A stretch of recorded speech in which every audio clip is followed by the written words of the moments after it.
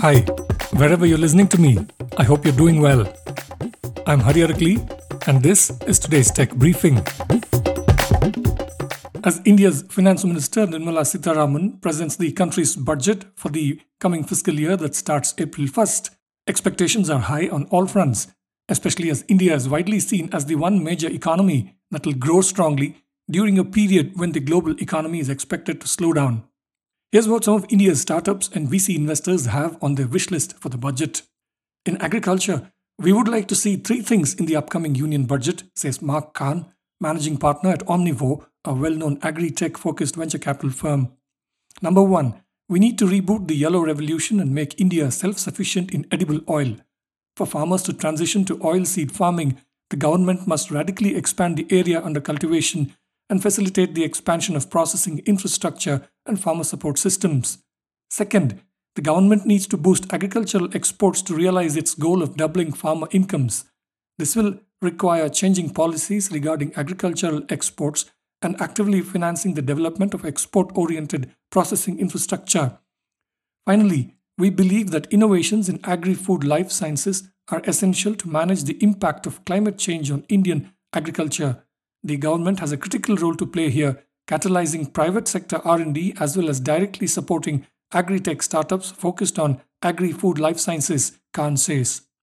In the past, most of the time the budgetary money allocated goes into various subsidies or loans.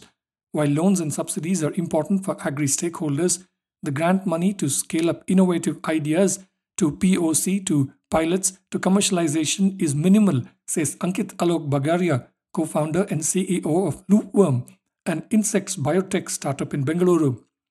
The Indian biotechnology space also faces a similar dilemma. In the previous year's budget, a significantly large part of the allocated amount that went to the Department of Biotechnology was spent on autonomous bodies and institutes focusing on biotech research. However, support provided in terms of commercialization to startups or corporates remained limited. Therefore, in the upcoming budget 2023, we would be happy to see more focus and support is given towards supporting commercialization of biotechnology companies or startups, Bagaria says.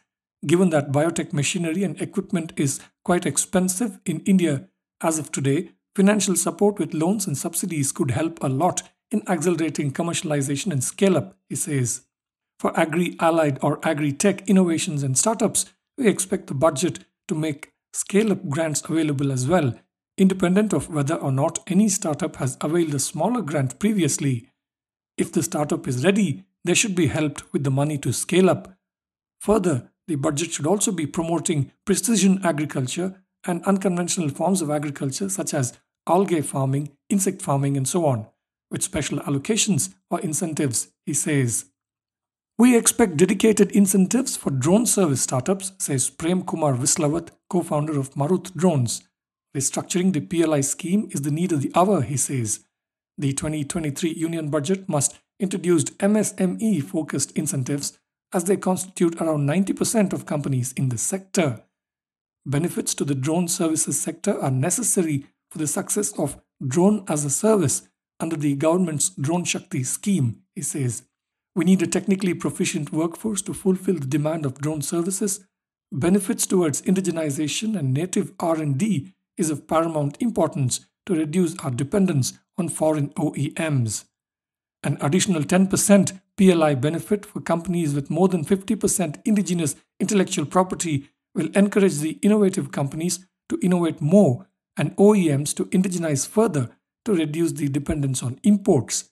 It will help propel Make in India and put the Indian drone industry on a self-sustaining trajectory, Vislawat says.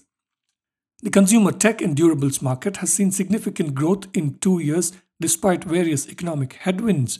For 2023 to continue riding high on this positive momentum, the industry expects reduced tax slabs and a production-linked incentive scheme for more affordable product manufacturing, says Nikhil Mathur, Managing Director, India at GfK.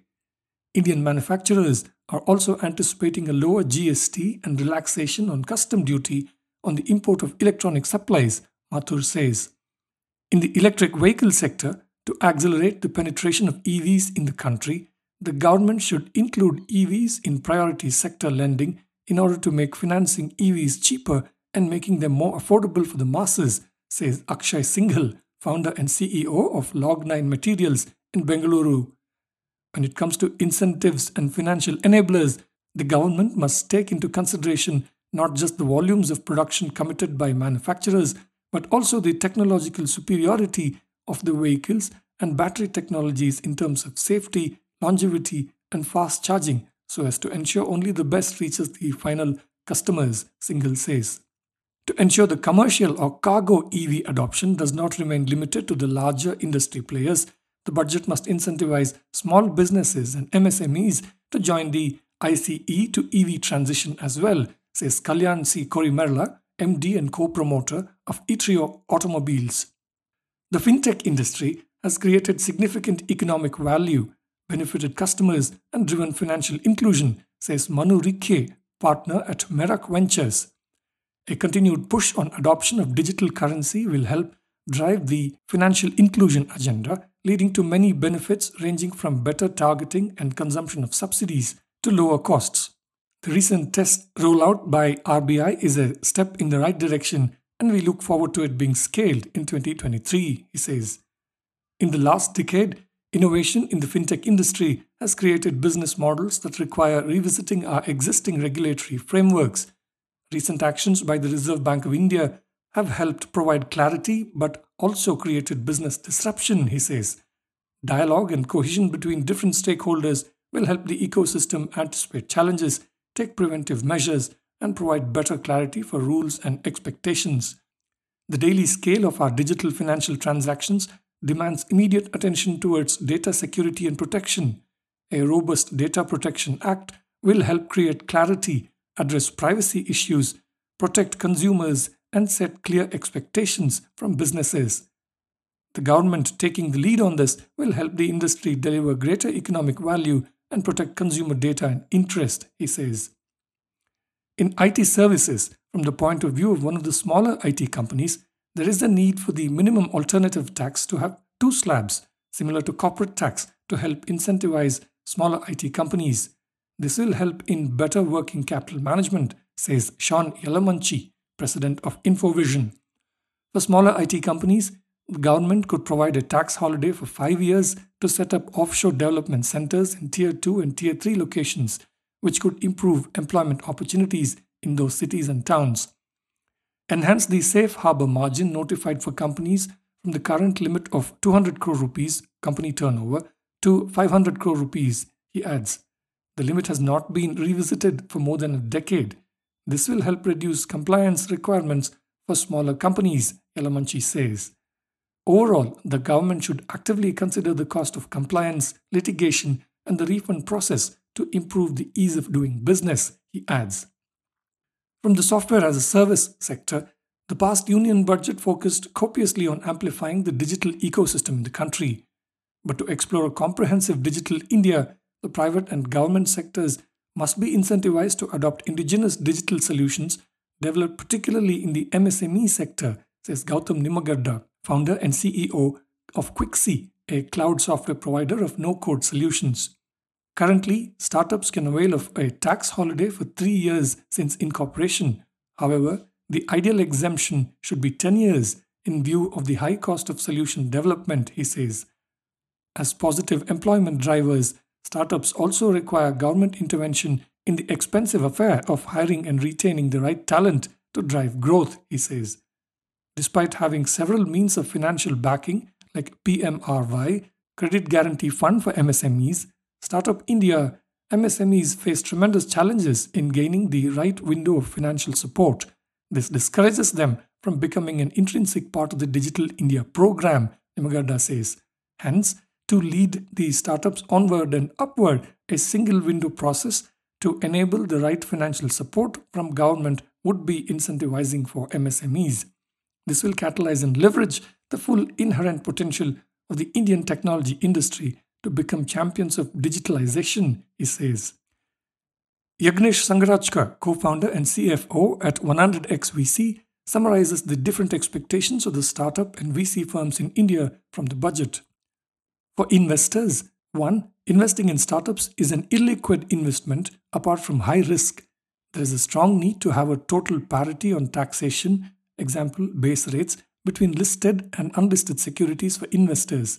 It is critical to keep advancing the government's efforts to promote investment. 2. Exemptions from SEBI approvals for Category 1 and Category 2 funds for overseas investment up to a certain minimum investment limit to ensure smaller proposals don't get stuck and delayed. 3. Flipping overseas and outbound mergers of startups should be authorized on a tax-neutral basis. Tax should only be imposed on actual liquidation and not on such restructuring, as there is no real income getting generated. This will help Indian domiciled startups raise capital at better terms and valuation. 4. Reduction of TDS on virtual digital assets from 1% to 0.25% to enhance this investment asset class volumes, recognizing India-based crypto exchanges by SEBI, creating a framework to support Web3 startup innovation. 5. To increase angel investor pool at seed stage for Indian startups, offer a tax relief incentive of 30% of the cost of equity shares set against the angel investor's income tax liability for the year in which the investment was made. Allow this relief to be claimed on up to 1 crore rupees invested in shares with a maximum possible tax reduction at 30 lakh rupees, Sangrajka says. For startups, ESOPs have long been ignored in India, but a growing number of startup success stories of teams who've used ESOPs to accumulate wealth before going on to found their own startups have slowly begun to change that. Taxing the ESOP at point of sale and not at the time of vesting is a long-standing industry requirement. Encouraging digitization of companies and 100% made in India software products. Current rate of GST of 18% for all software products produced and sold in India should be reduced to 12% to support indigenous creators of software IP in India, Sangrajka says. A single window for all the relevant registrations such as company incorporation, income tax, patent filing, startup registration with DPIIT, shop and establishment, GST registration, MSME certificate and so on will help save time, efforts and money considerably. For startups, minimum alternative tax rate for qualified startups should drop from 15% to 9% to help startups fulfill their daily working capital needs, especially in the initial stages, he says. Anup Jain, managing partner at Oreos Venture Partners, says he expects the government to make capital gains tax equal for both unlisted and listed stocks. Further, we need to identify sectors of national importance for dramatic progress of the economy over the next 5 years and open dedicated pools of capital, Jain says. On the startup ecosystem, institute large funds in both growth stage and late stages to enable domestic ownership of Indian companies. Also, support state-level incubation centers to drive entrepreneurship and increase pace of deployment of current fund of funds. It is essential to conduct roadshows with foreign governments to showcase Indian innovations, Jain adds. Anjali Bansal at Avana Capital says she expects Budget 2023 to build upon the climate priorities laid down in Budget 2022 and incorporate significant measures to actualize India's goal for net zero by 2070.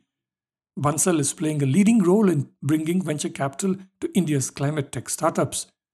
Continued policy support for sustainability across the economy will be instrumental for achieving our climate goals, she says.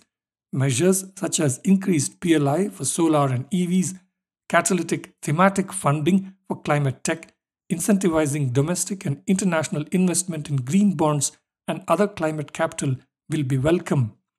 We look forward to a budget that prioritizes sustainable and inclusive growth, Bansal adds. That's it for this briefing. You can find all our podcasts on ForbesIndia.com and on your favorite podcast app. I'm Hari Arakali. Thank you for listening.